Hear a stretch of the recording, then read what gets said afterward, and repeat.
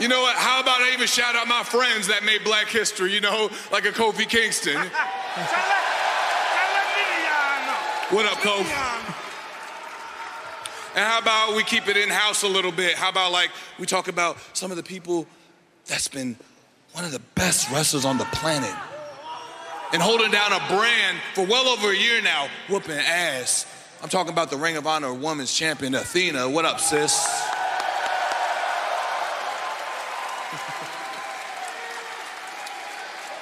And very soon, we're going to add another name to that list, right? Whose house?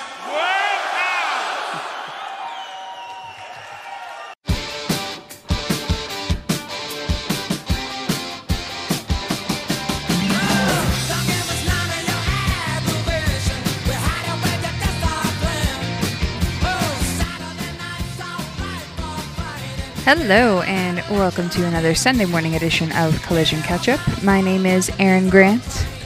And I am independent wrestler, The Standard, Matthew Grant, one after your HWE Tag Team Champions, current Crossbody Pro Wrestling Internet Champion. And yeah, we're here to talk another... I was going to say, I kind of lost my train of thought there. About another? There we go. That's what I was trying to say. We're here to talk about another edition of Collision Catchup. We're here to talk about another edition of Collision on Collision Catchup. Wow, this is a struggle for me I'm not this letting morning. You start over again. No. I guess this is where we're at right now. I would just like to say I just woke up a few minutes ago, so... That's true. I've been up for a couple hours, so that's why I sound a lot perkier than you. Yeah. But either way, we're here to talk Collision, All Elite Wrestling.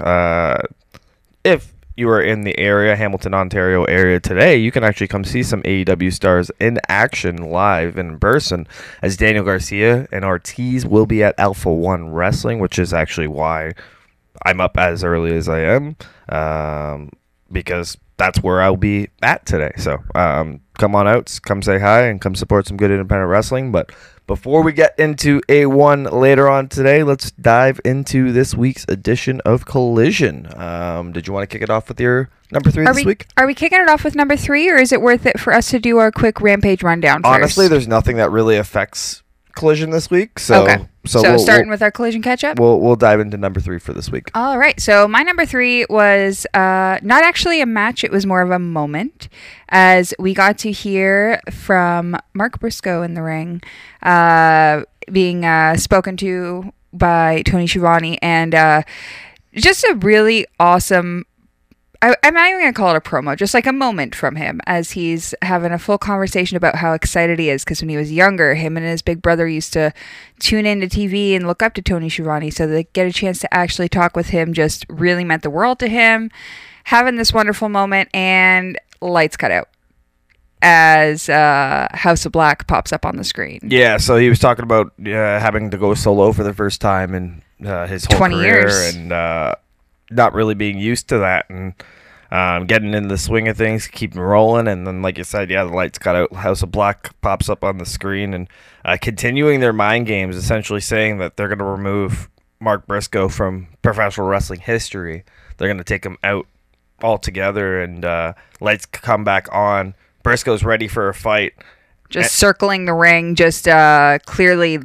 unfortunately letting them in his head as he's now panicked, just hunting around. But as they pop back up on the screen, Malachi literally acknowledging that, being like, we're already in your head. Yep.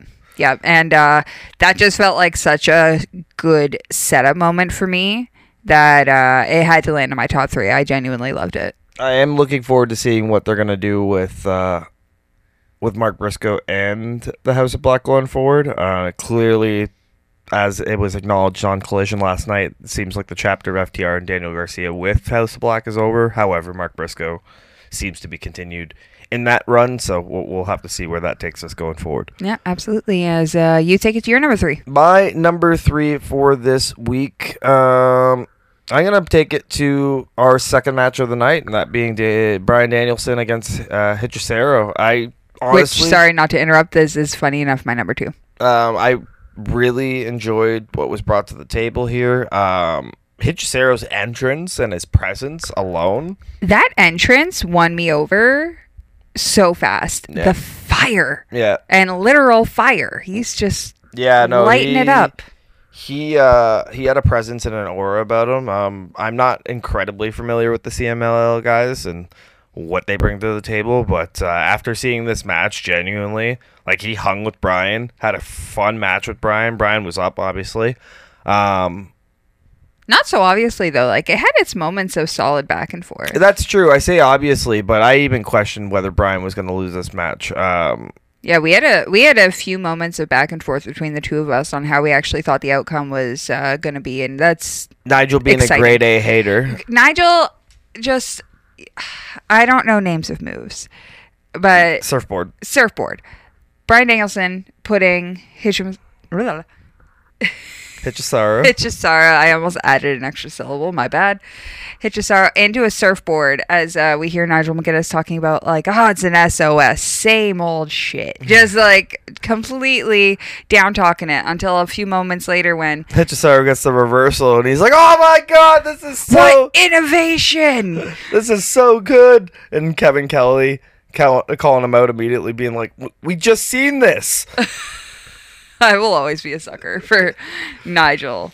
Just grade A hating. So good. Speaking of things that I'll always get a kick out of, you kind of just skipped over what happened right before, which... Well, that was going to be technically part of my number one. Okay, because then I'm not gonna sneak ahead yet. Although, actually, now that I think about it, this is my number two. So if you'd like to, you can jump into your number one. Let's do it. So my number one technically wasn't the match itself, but it was more the moment that took place after the match. Bryan Keith and Eddie Kingston coming into play for my number two here. My number two was actually not that. But you know what? We'll dive into this quickly because this is my number one. Sorry, I'm like so lost in numbers right now. I skipped straight to you. Yeah, you threw me completely off here. My bad. Eddie Kingston, Bryan Keith, my number one this week, as they had a great bout to kick off the evening for the Continental Classic Championship, Continental Crown, whatever they decide to call it. Either way, Kingston was victorious. Hard-fought battle from Bryan Keith. Genuinely a hard-hitting battle between the two. But what needs to be said is they were in Texas, the home state of Bryan Keith. And it seems like the question of whether Bryan Keith is signed to AEW is officially over, as Tony Schiavone coming into the ring and notifying Bryan Keith that officially as of today, he is all elite. So a huge moment for Bryan Keith getting a chance to get embraced. But yes, what you're talking about is as that match finishes, as this moment's happening, once again, Bryan Danielson making his way out to the ring, interrupting Eddie Kingston moment. But not necessarily even interrupting Eddie Kingston's moment, but adding to the Bryan Keith moment, not acknowledging the existence of Eddie Kingston whatsoever. Just completely blowing him off. No eye contact, no nothing, and just taking over the moment for himself to put Bryan Keith over. It's very interesting, the back and forth between Bryan and Kingston, clearly leading to a match. I'm assuming potentially at Revolution, so I'm really looking forward to seeing these two go at it again. But yeah, that was my number one. I'll get into my number two really quickly just to get that out of the way, and it was the main event, the Patriarchy versus FTR. Which is my number one, as I kind of figured that was going to happen. So let's just dive right into that match. There we go. So it was Christian Cage, Nick Wayne, and Killswitch taking on FTR and Daniel Garcia. We seen a promo earlier on in the night, FTR and Daniel Garcia acknowledging the fact that they're done with the House of Black and talking about how maybe it's time for them to stick together and go up the rankings in the trios division and get those trios championships, and just solidifying themselves as a trio now. Yeah, bouncing around some different names. Well, the FTR is not even in the tag rankings, which the rankings returned. If you haven't been aware as well. Yeah, FTR not in the tag rankings, but FTR and Daniel Garcia were in the trios rankings. So I think that was part of the reasoning for them continuing to stay together as a unit. So we move into the main event, Patriarchy, FTR, Daniel Garcia. Really fun match. Nick Wayne is so good for as young as he is. Such a fast moving match too, but so fluid, and such, again, one of those hard hitting, you couldn't really look away or you would miss something. Yeah, there was a cool spot where Daniel Garcia whipped Cash Wheeler into a dive onto the outside. there was a lot of cool stuff that happened in this match. Honestly, it was kind of hard to keep track of at times, but a lot of taunting from Nick Wayne of doing the Garcia dance. Oh yeah, getting in the head of Daniel Garcia, but it was Garcia getting the best of the Patriarchy at the end of the day as that trademark jackknife pin for the win, a 1-2-3, and Daniel Garcia for a second straight week picking up a huge victory in the main event of Collision. Yep. Genuinely my favorite match of the night. Like I said, it was just one of those, like, I couldn't look away. I am absolutely loving what Daniel Garcia is doing right now, and how quickly he's moved himself up into this main event position. And I feel like after he was floating for a little bit, we're still trying to solidify who he was with and where he was, and undoubtedly now he's a star to me. Yeah. Just to confirm, so my number 3, Bryan Hechicero. My number 2 was the Patriarchy versus FTR and Daniel Garcia. My number 1 was the technical signing of Bryan Keith to AEW.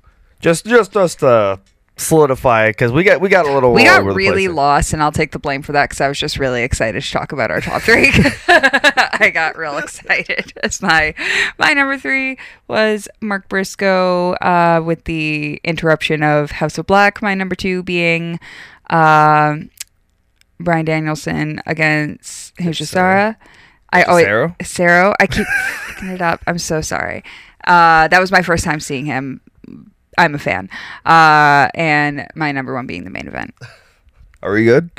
Sure. I think you should take over on the rundown of the rest of the show. Apparently so. All right, so the rest of the show, honestly, not a crazy amount. Although something that frustrated me, and by the looks of social media, honestly frustrated a lot of people as well, was Hook taking on the Outrunners in a handicap match. It's one thing to do a enhancement match for a talent. It's another thing to do it where, in a situation like this, where you have an established team like the Outrunners doing the job for Hook. I'm not for it. And the reason why I'm not for it is because you could plug in any other 2 talents into that position and it'd be fine. For me, the fact that they did it with an established tag team and took away the potential of them being built going forward as a legitimate unit. I think a lot of time now when you see them on TV, the Outrunners are going to be like, oh, they got beat by one person in Hook.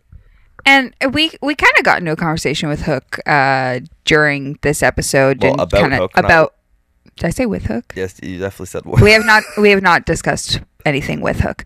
I don't think he would like the conversation, honestly. No, unfortunately, he's someone who did impress me when he first came around, but unfortunately at this point to me, and you're saying it too, I just haven't seen too much growth. Well, I think we look back at the Hook Samoa Joe match, and like it was a fun match, don't get me wrong, but then you kind of look at the progression of Hook, and you made the reference to Jade Cargill. If we're comparing these I guess homegrown AEW names? Yeah, the homegrown ones that have been really pushed into these superstar positions. And I was comparing him to Jade Cargill, and where they both came in kind of fresh, but also being pushed as like this is our next person. And we saw Jade show tremendous growth into the superstar that she is today. And to where she's not even with AEW anymore. She has moved on to WWE and is still holding her own. And it just, I don't get that same feeling from Hook. I kind of feel like he hasn't wowed me in the same way that they expected him to. I honestly think there's still a presence about him. He's always brought a presence. There's never been a doubt to me about his presence and his appearance. It's just actual in the ring. And I will give him credit, like the suplexes and everything he's doing to the Outrunners, they're bigger, a lot bigger than him. So it makes him look impressive. Like, don't get me wrong.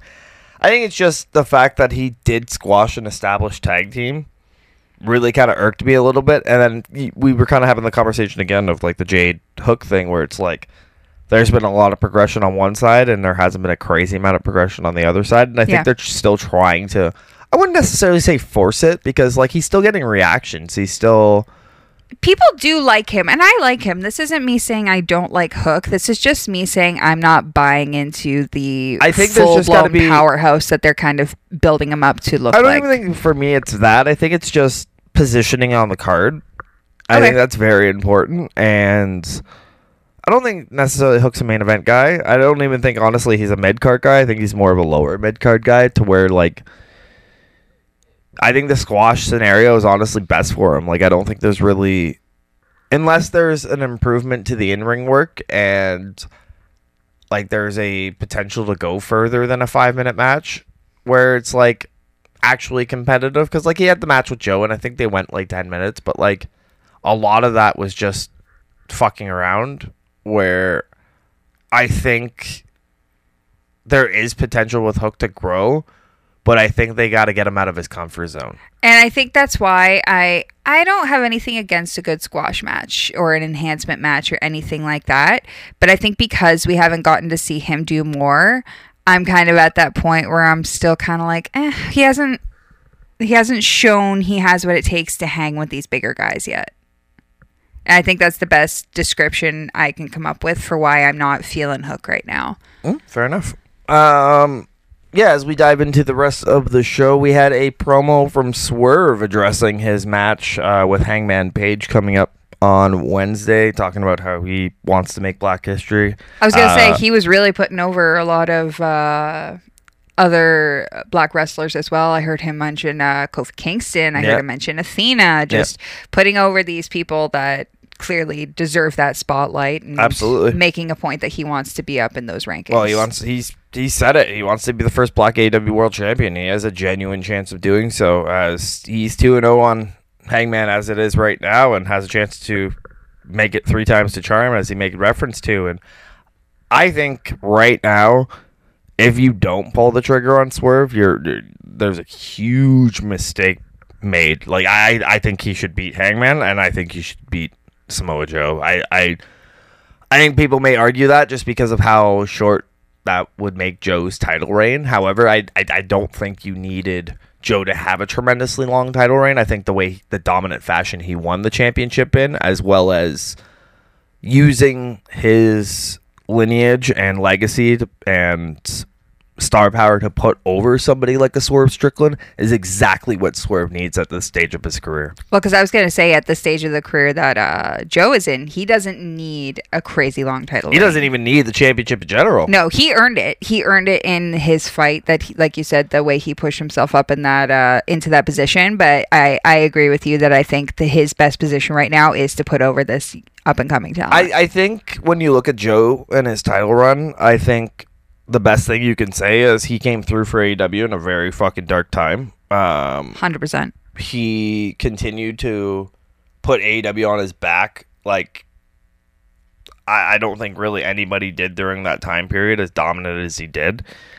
And I think that was a thank you, giving him the championship when they did. Obviously, they did have to get the title off of MJF. He was hurt. He needed some time away. There was questions with his contract status and what's going on there. Where he was going. So it was the correct move to get the title off of him, and honestly, it was the correct move to put it on Joe. But I think now the correct move, without question, is to put the championship on Swerve. I don't think there's been a natural upbuilding of a character, of a story, since Hangman won the fucking AEW championship.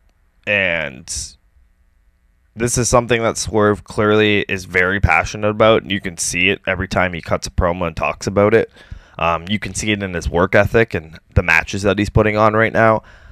I think he is, without a doubt, the guy to take AEW into the future. And Revolution may be that time to do so. I would fully agree with that. Although, like,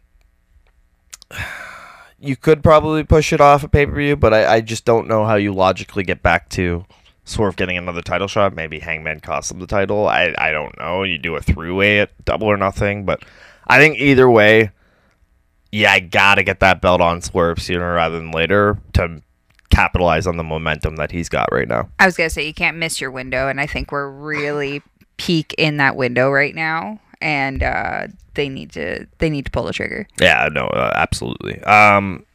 And then the rest of the show, we had Queen Aminata making yet another AEW television appearance. She's just been killing it across TV lately. She's been really impressing me. Like, I know we've been talking a lot about the women and kind of listing off the people who have impressed us and who have,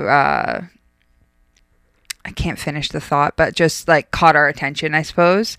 And she's really up there for me right now. We talk about the presence and aura, like she really has it as she makes her way to the ring. Serena Deeb making her return to AEW television and looking dominant as hell. And these two had like a fun little match. It wasn't incredibly long, but like Aminata got a couple of moves in, nailing that hip attack in the corner.